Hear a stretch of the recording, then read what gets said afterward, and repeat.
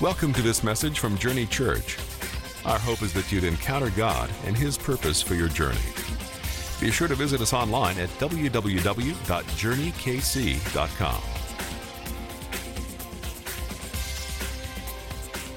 Today, I'm going to pray, and then we're going to get into 1 Corinthians chapter 2. So take out your Bibles, take out your phone, whatever you got, get some notes ready, and we'll get going. Lord, we thank you for your word.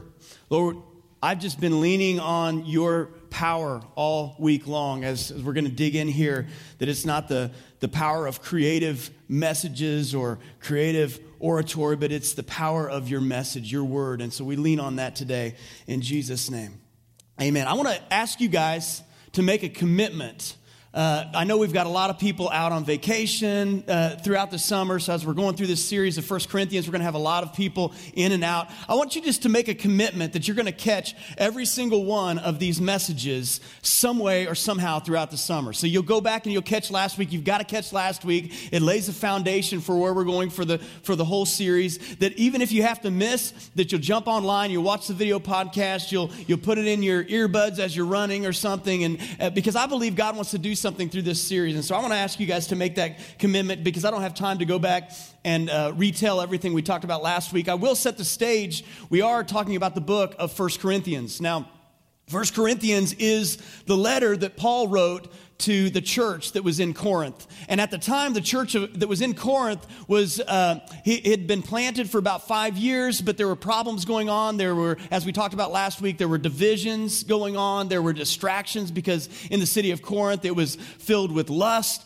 and material gain all the time. That was the focus. It was a great place to start a business. Everything they would do would seem to work. And so there was much, trusting in riches or going after riches. There was many people who were caught up in lust. In fact, the worship of the goddess Aphrodite was a big deal. They had 1,000 female prostitutes in the temple. That was part of your worship. And so it was just a place that was filled with distractions. And then it was also a place where many people prided themselves in their wisdom. And so different people would stand up and give a speech, if you will, and try to convince other people of their line of thinking, of their wisdom, of worldly wisdom. And so Paul had to address all of these things. And so we talked about that last week in 1 Corinthians 1, but he continues it here in 1 Corinthians chapter 2, verse 1. He says, "And when I came to you, brothers, I did not come proclaiming to you he said, did I not come to proclaim to you the testimony of God with lofty speech or wisdom? He said, I decided to know nothing except Jesus Christ and Him crucified. He said, I didn't come with this whole big rhetoric and this big speech and trying to, showboat my wisdom. He said, I came to simply preach Christ and Him crucified. And I was with you in my weakness and in fear and much trembling. And my speech and my message were not in plausible words of wisdom, but in the demonstration of the Spirit and of power."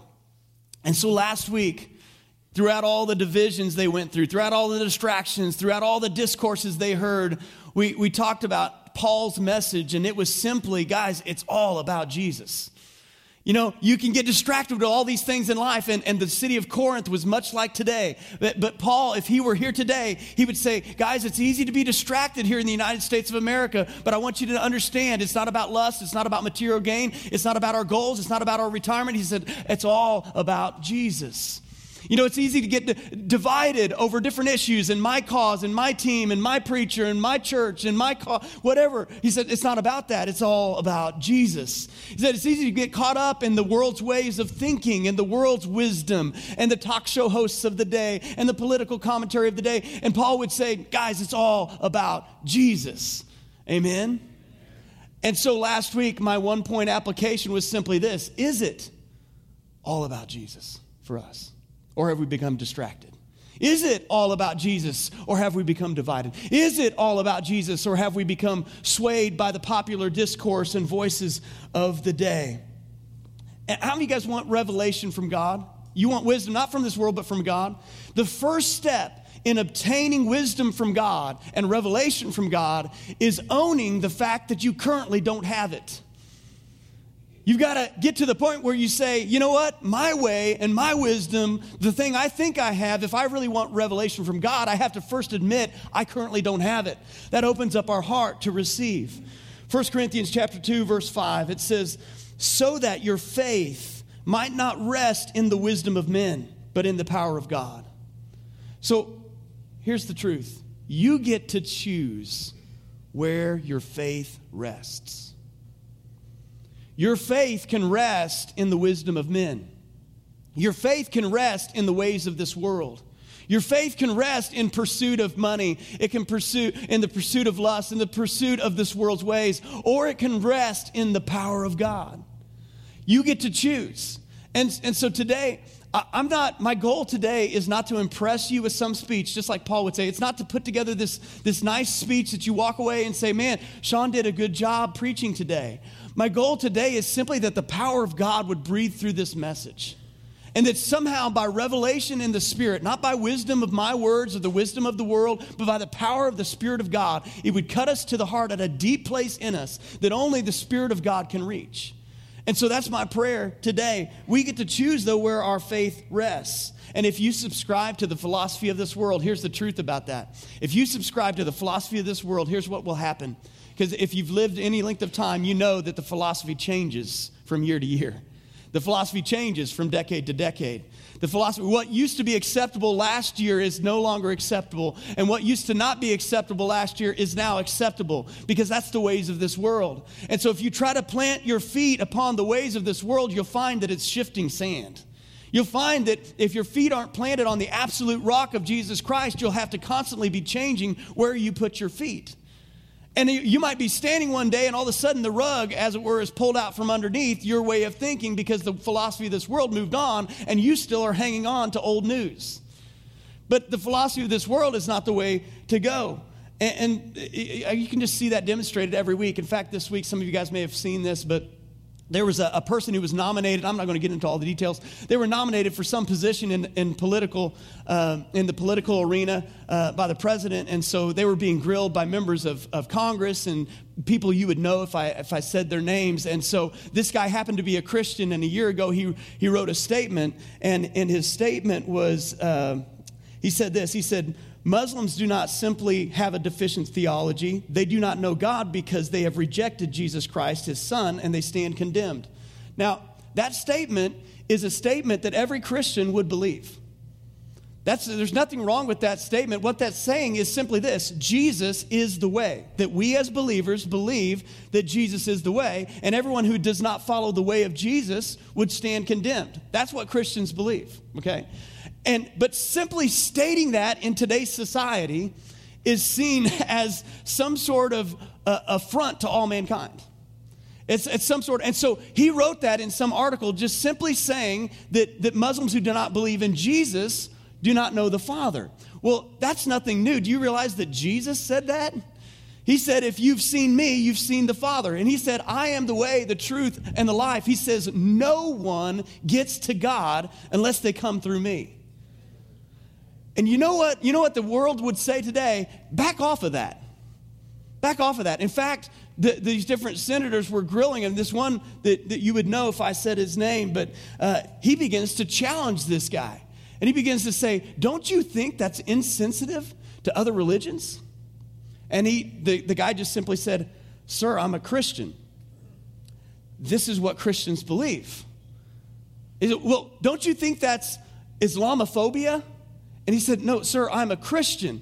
That's what Christians believe. We love all people. We'll reach all people. We respect all people. But he said, that's just simply what Christians believe. And the senator kept pushing him and kept pushing him. And he only had one answer. He just said, I'm a Christian. I just believe Jesus is the way. And finally, the senator said, his closing statement is, he said this. He said, this nominee is really not someone who is what this country is supposed to be about. I will vote no on his confirmation. Listen, guys, this is in popular society today. This idea, this philosophy that you can no longer say that Jesus is the way and believe that, whether people agree with that or not, you can't even say that anymore because someone might say, well, that is not what this country is about. Listen, it doesn't matter if that's what this country is about or not. It's what believers, people who believe in Jesus are about, and we're a part of this country as well. And so what I'm saying is, if you were to listen to the popular discourse of the day, you might find your feet shifting slightly over to the way that the world wants you to think, which says, I can't say Jesus is the way. That's not what Christians believe. Christians believe that Jesus is the way. Amen? And if you feel intimidated to take a stand on that, then I would challenge whether you believe that's true. Because Jesus is the way. And I'll say it till the day I die, that Jesus is the way. And so a philosophy or way of thinking that contradicts the Word of God in any way, shape, or form, or that misaligns the character of Christ, will not bring you into a fuller life. It will not bring you into a fuller life. It will actually bring you death. And so there's a story. I'm going to skip over to the story. And it's a story many of you have heard. It's about this woman who comes to a well. It was Jacob's well. And she was coming to draw water. Now, she was living in sin, and she encounters Jesus at the well. Now, there's several reasons why Jesus shouldn't be talking to her, but Jesus crosses all those lines anyway, and he talks to people because he loves people no matter what they're doing or who they are or what they've done. And so Jesus talks to her, and we find this story in John chapter 4, verse 10. It says, Jesus answered her. He said, if you knew the gift of God and who it is that is saying to you, give me a drink, he asked for a drink, you would have asked him, and he would have given you living water. The woman said to him, sir, you have nothing to draw water with, and the well is deep. Where will you go to get that living water? Are you greater than our father Jacob? He gave us the well and drank from it himself, and as did his sons and his livestock. Now, what you see here is this woman who's stuck in this certain way of thinking. She's saying, here's a well, and it's a deep well, and it's been here a long time. And Jesus comes and he says, listen, I've got another place to draw some water from that you may not be thinking about. And she's like, well, are you greater than this well? I want you to see there are two different wells that we can draw water from. There's two different wells. And even though this one's maybe been here a long time, and even this one seems really, really deep, and it seems like, hey, there's already somebody here to draw water, and you got nothing to draw water. There's two different wells, and that's the picture Jesus is painting. And Jesus said to her, everyone who drinks of this water, this well, Jacob's well, this well, will be thirsty again. But whoever drinks of the water that I will give him will never be thirsty again. The water that I will give will become in him a spring of water welling up to eternal life. And the woman said, sir, give me this water so that I will not be thirsty or have to come here to draw water. And basically what he's saying is, your life's a mess. And you can keep drinking from this well if you want, but here's what will happen if you keep drinking from this well. You'll continue to get the same results you've always got. But if you come over and you drink from my well, then you're going to have eternal results. You're going to have eternal strength. You're going to have eternal forgiveness. You're going to have some different results. And I want to suggest to you that what Paul's talking about, the world's ways versus the power of God, represent two different wells that we can draw from out of life. We can draw from this well over here, and we'll have certain results as we continue to go back to that well. We'll continue to be thirsty over and over again, but Jesus is the only one that can satisfy. Jesus is the only one that will come over here, and we will never run dry. You see, here's the thing. Your kids, have you ever noticed that your kids will always take whatever you do and take it a step further? I got on my roof a couple years ago, and I was doing something. I got on my roof to work on something, and then my son got on the roof, and so I got on the roof. My son jumped off the roof. Take it a little bit further. Now, we see this happen in so many areas of our life, but here's what I want you to see. In the long term, your kids look at your life, and they will take whatever you're doing to another level, bad or good. Okay? So I want to challenge you. Which well are you sipping from? Because whatever well you're drinking from, when you come into, if they don't see you showing up in the house of God, they'll take that further. If they don't see you serving God, they'll take that further. If they see you dipping from the world's wisdom, they'll take that further. Be careful which well you draw from, not just for your sake, but for the sake of the generations that come after you. Which well are you drinking from? Where are you when you're thirsty, the question is, when you're thirsty, where do you go for a drink? We were on vacation a couple weeks ago, and we diverted from Florida up to Atlanta. And in Atlanta, there's this place called the World of Coke Museum. It's the headquarters of Coke. And so they give you this great tour. You go through the whole thing. You get to see the vault where supposedly, they keep the formula, the secret formula, and all this kind of stuff. It's really cool. And then at the very end of the tour, it opens up to this room. It's probably at least this size of a room. And everywhere, maybe even bigger. And there are fountain drink stations, hubs everywhere across the room. And there are cups. And you can go and every single brand and every single flavor from across the world of a Coke product is represented in this room. And you can go and have unlimited pop for as long as you want to sit there and try every kind of soda that Coke has ever made. And so everybody, the floors are sticky. I mean, everybody is in there, and you see all this, here's, and it's got different countries. Here's Spain, here's, South, whatever it is. And it's all these different flavors. And so we're going up there, and what? Everybody's trying everything. And you're there, you're thirsty because you just went through this whole tour. You're there, and it's the only time you're probably ever going to try this stuff. And so you're trying everything. It's like, what is this? It's like chocolate Coke, banana Coke, whatever. It's all these random stuff from all these. So, it is just the nastiest stuff you've ever tasted. I'm serious. I'm trying this stuff out, and I'm thinking, I know we all have different palates and stuff, but we're all human, right? So it is the nastiest stuff. But we are sitting there drinking it because as soon as you move to the next room, you don't get to come back. And so we're sitting there drinking all this nasty stuff because we were thirsty, because everybody else was doing it, because it was free. And as a parent, that's enough. But the same is true in our life. Many times we will drink of something because it's just there.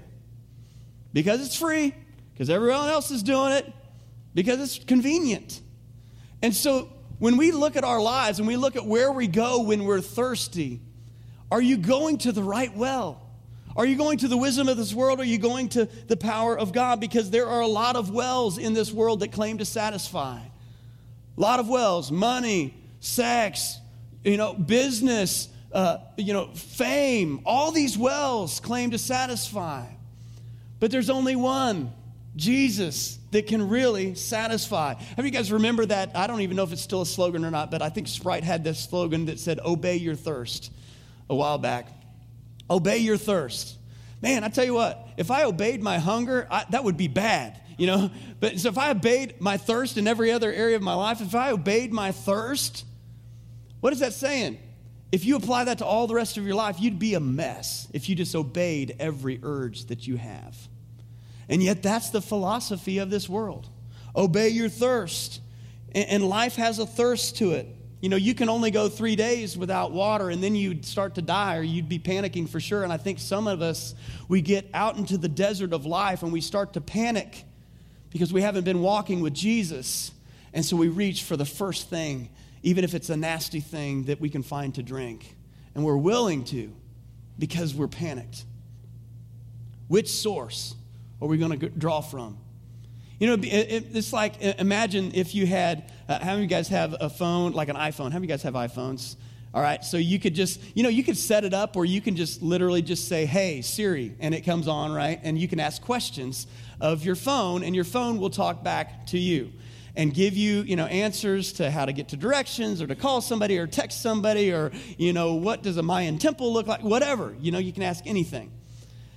And, eventually they're going to get so good at that that's really all you need to do.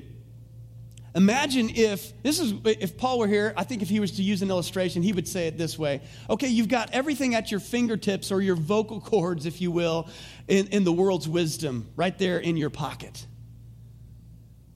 Imagine if God created a new phone, and at the other end, all you had to do was say, "Hey, Jesus."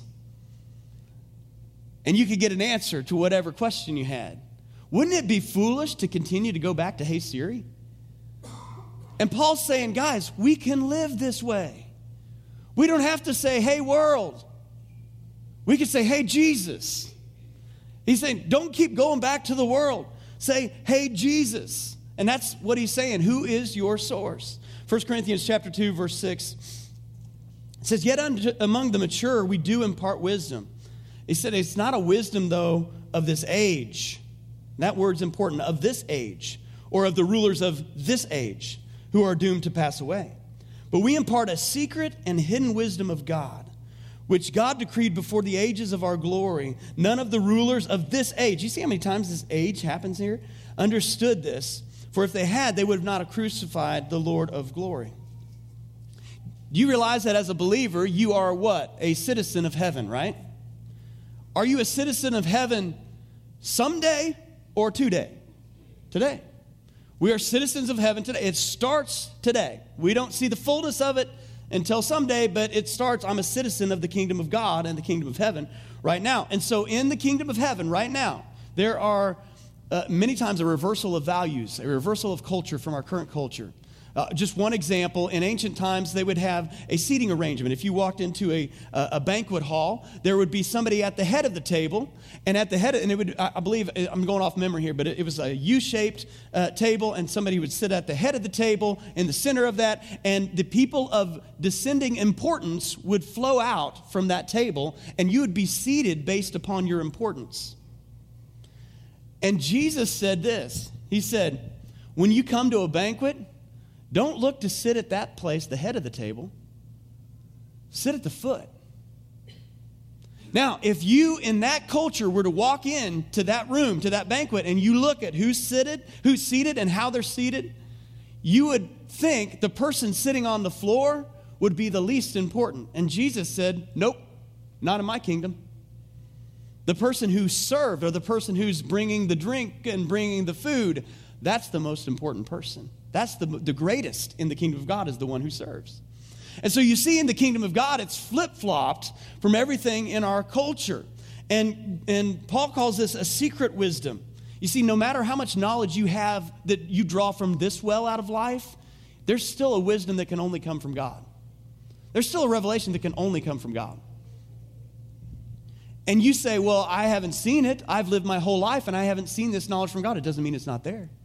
It may be hidden from you, but it doesn't mean that it's not there. My wife and I, we stayed in Seattle years and years ago. We flew in. We were sleepless in Seattle for 3 days, literally. We could not sleep because this hotel we stayed in, it seemed like somebody was like pacing upstairs the whole night. We could not, for days, I don't know. And so we could not sleep. But it was foggy. If you've ever been to Seattle, it's very foggy. It's very rainy all the time. And so we flew in the fog and the rain, and we've been there for days at this conference. And finally, like on the third or fourth day, the fog and the rain dissipated. And all of a sudden, we could see. And we could see there were buildings. And we could see that there were actually like a mountain back there. And I had not paid attention at all to even realize that there was a mountain back there when we were flying in. And I was surprised. I walked out one day and it had cleared. And I was like, wow, I didn't know. I thought there was just going to look at the ocean, but here's this mountain. What? It had been there all along. It's not like that mountain just appeared. It had been there all along. It was just hidden to me. Now, the same is true in our life. The wisdom of God is right there all along. It may be hidden to you, but it does not mean it's not there. And Paul says we can obtain this wisdom. We can walk in this wisdom. But he says it's not a wisdom of this age. Listen very carefully.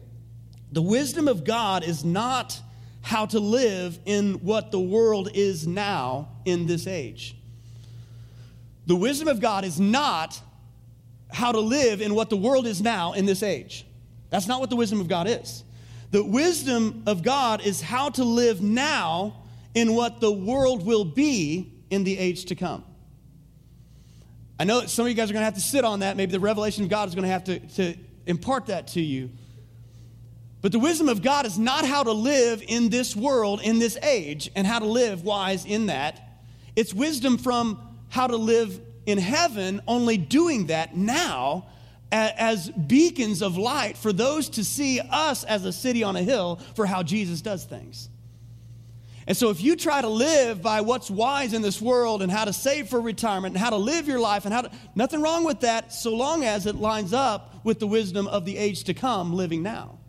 But so many of us are living by the age of now and how to live wise in that based on the philosophy and the well of this world. So how can we drink from this well? Well, wisdom and revelation from God they can't come if you have a closed fist. And you say, I'm just going to live this way because I want to live this way and because everybody else is living this way, and why can't I live this way? There's an old ancient Chinese proverb that says the closed fist can receive nothing. Well, that's pretty good. Closed spiritual fist can receive nothing from God either. We can't receive revelation from God if our fist is closed and said, God, I'm going to hang on tightly. So how can we do that? Well, he tells us in 1 Corinthians chapter 2, verse 9 through 11, it says, but as it is written, what no eye has seen, nor ear has heard, nor the heart of man imagined, what God has prepared for those who love him. So right there, if we stop right there, we say, listen, we can't even imagine. We can't even partake because we can't even imagine it. But he says, no, these things God has revealed to us through the Spirit. For the Spirit searches everything, even the depths of God. For who knows a person's thoughts except for the spirit of that person which is in him? So also no one comprehends the thoughts of God except the Spirit of God. Have you guys ever had one of those what was I thinking moments? You know, like somebody else, maybe you did something stupid and everybody's like, what were you thinking? You know? Because up until that point, they didn't know what you were thinking, and then you showed them what was in your brain by acting it out. What were you thinking? See, you can't know what someone else is thinking, right? We can't be mind readers. How can we have the mind of Christ? We're going to talk about that here in just a little bit. But how many of you guys have been married for any length of time at all? Okay, married? Gentlemen, how many of you gentlemen have figured out that you cannot figure out what your wife is thinking about? You can't. I think we just set up a bunch of marriage counseling appointments, Pastor Aaron. You can't. How many times? I mean, you realize, you know, and ladies, you know, you're just like, well, you should just know what we're thinking. We don't know what you're thinking. To help illustrate that, I'm going to pull out an old clip I think is appropriate. Let's roll it. And I said, ladies, when you talk to your husband, don't use a lot of verbiage. Give a direct statement. Men's conversations are short and direct. Women, when they want something, they hint at it. Niece and I went for a drive one fall morning. Help me remember this, niece. Fall morning, got some Baker's cream cheese, some coffee. Beautiful morning, Saxon, Missouri. Got some, watch the kids. We're just driving through, looking at the fall colors, having a great time. Got some time alone. All of a sudden, she said, hey, Joe, would you like to stop and get some more coffee? No, had plenty, though. Appreciate you asking. No, I really appreciate that. 30 minutes later, she's not talking. I said, you okay? I'm fine. Well, dear God, what happened to you? Nothing. You just being yourself. I'm driving. What is? Well, she wanted some coffee. You didn't say you wanted some coffee. You asked if I wanted some coffee. I don't want no coffee.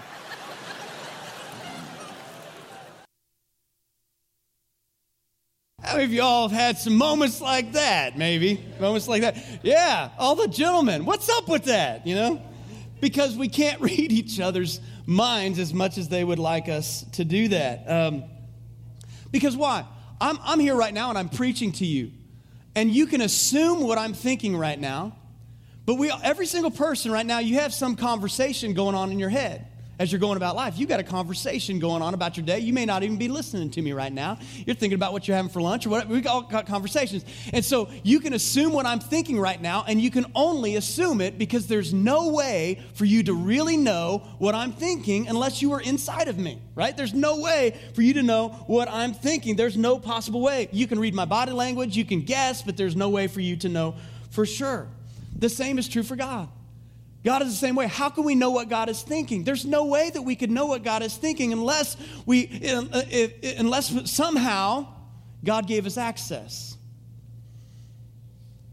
God gives us access to his thoughts by giving us a part of him, his Spirit. So that when you walk by the Spirit, you get to listen to God's thoughts. There's no way you can do that if you're not born again. There's no way you can do that if you don't have the Spirit of God in you. That's why Paul says that those who are not spiritual can't understand spiritual things. It's not because God doesn't like them. It's because they haven't stepped into the Spirit. And God hasn't been able to give them access to what he's thinking. God lets us in on what he's thinking if we have spiritual ears. And so walking in the Spirit, when the Bible talks about walking in the Spirit, it's simply God letting us in on the conversation he's having inside. You want to know what God's doing? Walk in the Spirit. God is giving us an inside revelation to the thoughts and the conversation he's having in himself. So how does this happen? How can this happen? How do we have access to this? Because we're sinners, right? How can we walk in the Spirit if we claim to be sinners? Well, let's dig into this real quick. 1 Corinthians 2, verse 12, it says, "Now we have received not the spirit of this world, but the Spirit who is from God, that we might understand the things freely given us by God. And we impart this in words not taught by human wisdom, by this well, but taught by the Spirit, interpreting spiritual truths to those who are spiritual." So the reason we can do this is because we have been set free from the flesh. We've been set free from this well.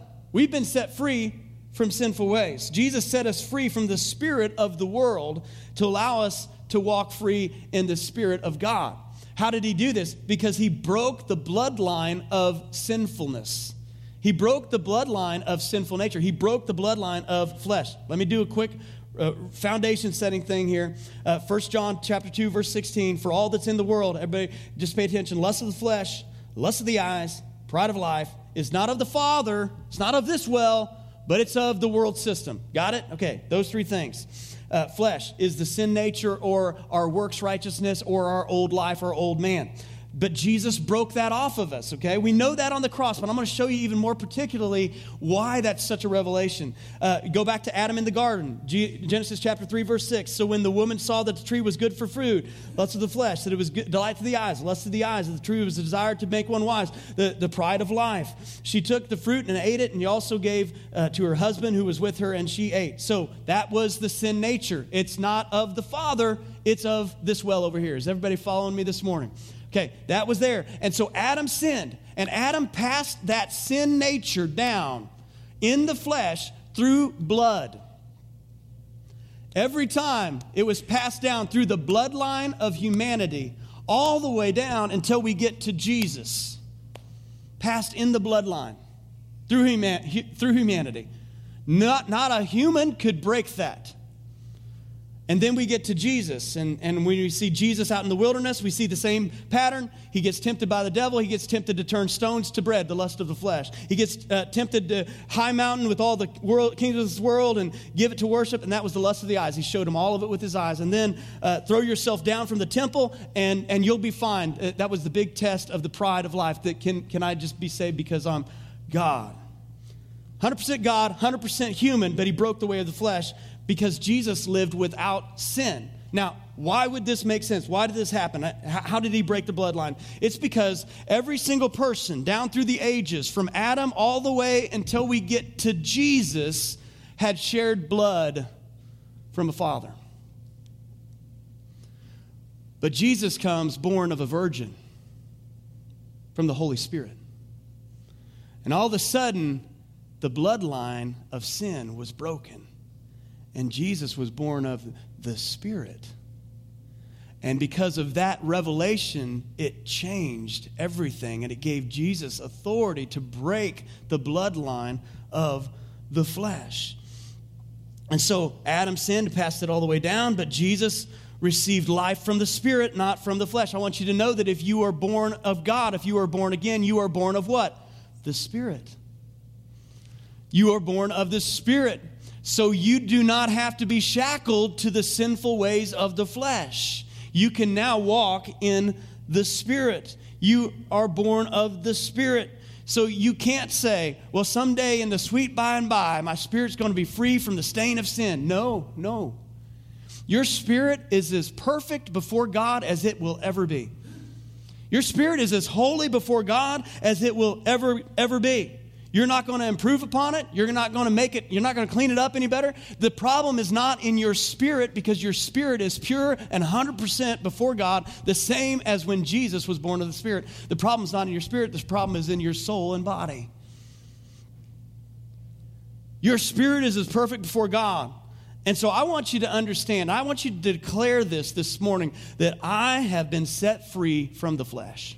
I mean, you declare it in your life. You can even say it out loud right now. I declare that I've been set free from the flesh. I do not have to be shackled to getting my wisdom from this well over here. I've been set free by the authority of Jesus to walk over here in the Spirit. And when I walk in the Spirit, I get access to God's conversation.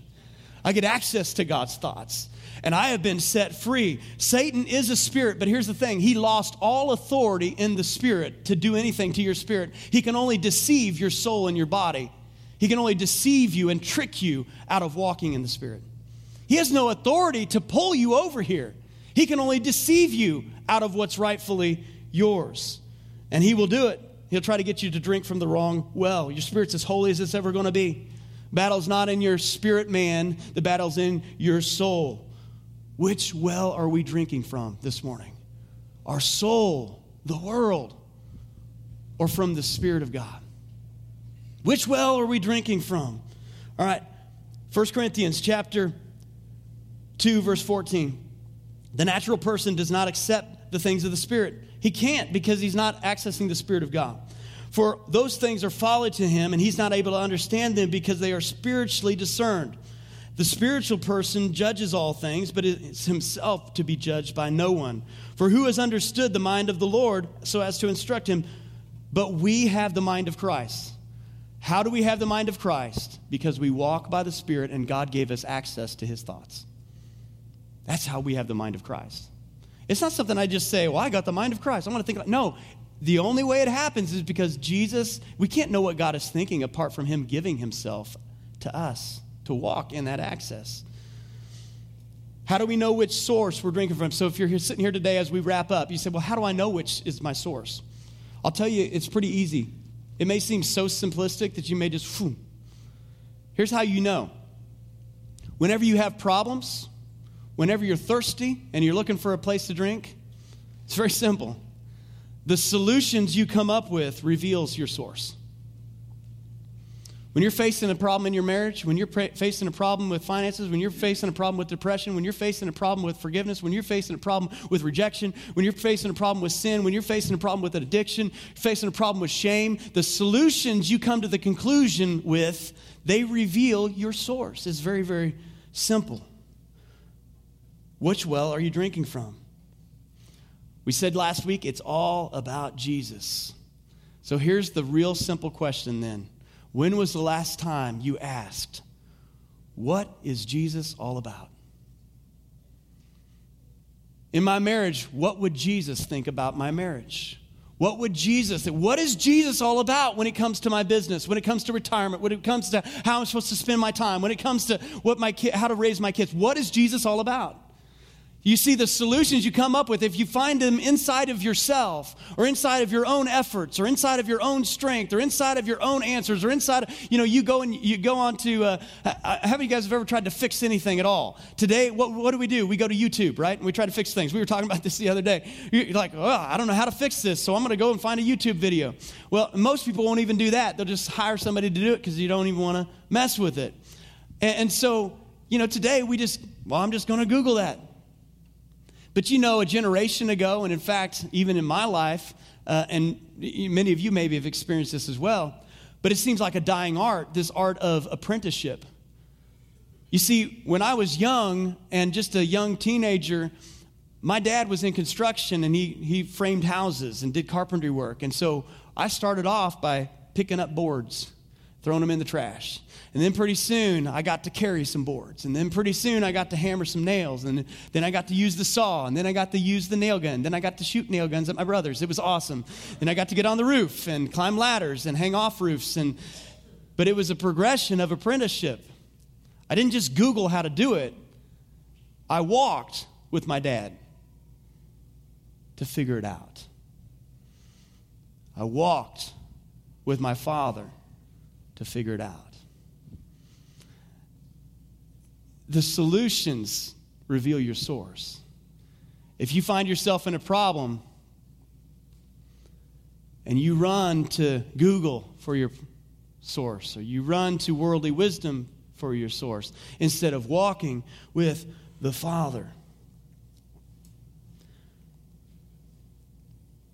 God wants to give us first-hand access to his thoughts by his Spirit. That's called walking by the Spirit. Worldly wisdom or God's Spirit, are you more in tune with what's happening in this world today? Is your pulse more on the world today? Or is your pulse more on what God is saying today? And we talked about that. Lord, what are you doing today and how can I be a part? Where is our attention? Where is our focus? That determines. And here's the litmus test. When you're thirsty, where do you go for a drink? Do I go over to the world's well and fill up? Or do I go to the Spirit of God and drink and fill in Jesus? Worldly wisdom or the mind of Christ. If it points to you, it's worldly. If it points to Jesus, it's his wisdom. It's that simple. That's what Paul was saying. So let me just challenge you. We can go ahead and have the worship team come back up, but I'm going to challenge you. If God agrees with you all the time, you might want to check yourself. If you find that you're never wrong theologically or spiritually, you might want to check yourself. If God's ways are your ways, you might want to check yourself. If you think you got a corner on God and how he works and you got him figured out, you might want to check yourself. Because you might just be worshiping a God in your own image instead of a father who you listen to what he's saying and you come under that and you say, I will follow you. And that's really the question. Are we following Jesus or are we following the world?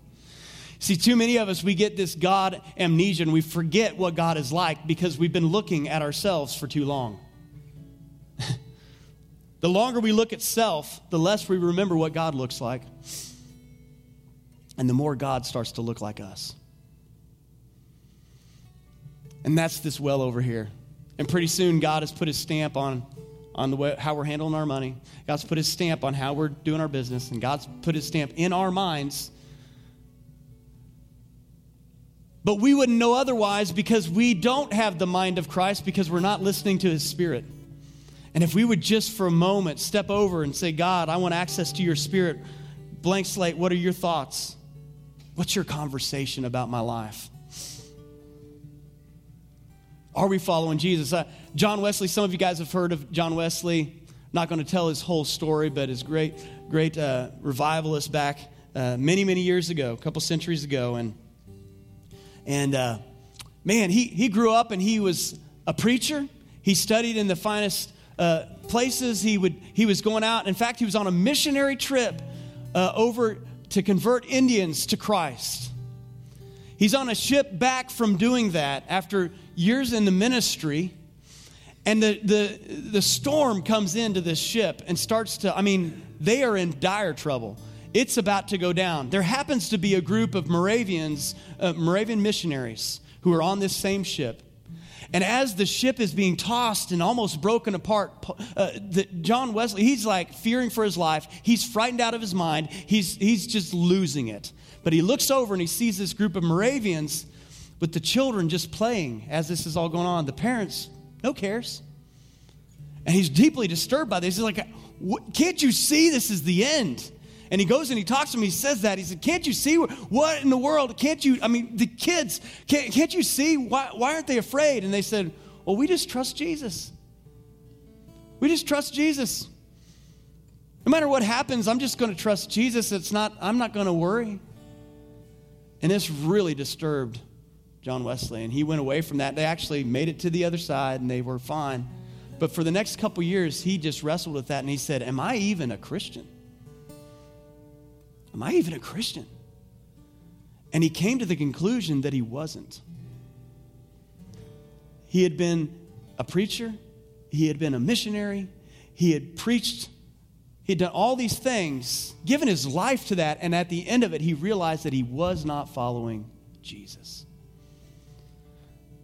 And this haunted him. And for the next couple years, he began to try to answer that question. And one day he went to a prayer meeting and God's Spirit came at that moment, and his presence was real in that moment. And it's a famous conversion story where he simply says, I felt my heart strangely warmed, and I felt the presence of God, and I surrendered my life to Jesus Christ. Well, he went on to become one of the most famous revivalists, and He would get up at 4 a.m. in the morning. He would start preaching by 5 a.m. He traveled over 225,000 miles, mostly on horseback, preaching over 50,000 sermons. And I just ask us today, I just share that story to say, you can look on the outside like you're following Jesus, but you could still be drinking from this well over here. And that's just the real question. Which well are you drinking from? Am I following Jesus? Here's the good news. Matthew says, blessed are those who hunger and thirst for righteousness. And here's the promise, they shall be filled. Can we stand up and just put our hunger and thirst towards Jesus this morning? And the promise of God that you can claim today is that you will be filled as you go to this well. Lord, we thank you today. We thank you for your power. We thank you for your grace. We thank you for your message and for your wisdom. That's not wisdom for today, but it's wisdom from tomorrow for today. Lord, I pray that there would be people who would shift their thirst from the world's well over to the Spirit of God. We want to be a part of that conversation that you're having in our lives. We declare that in Jesus' name. Amen.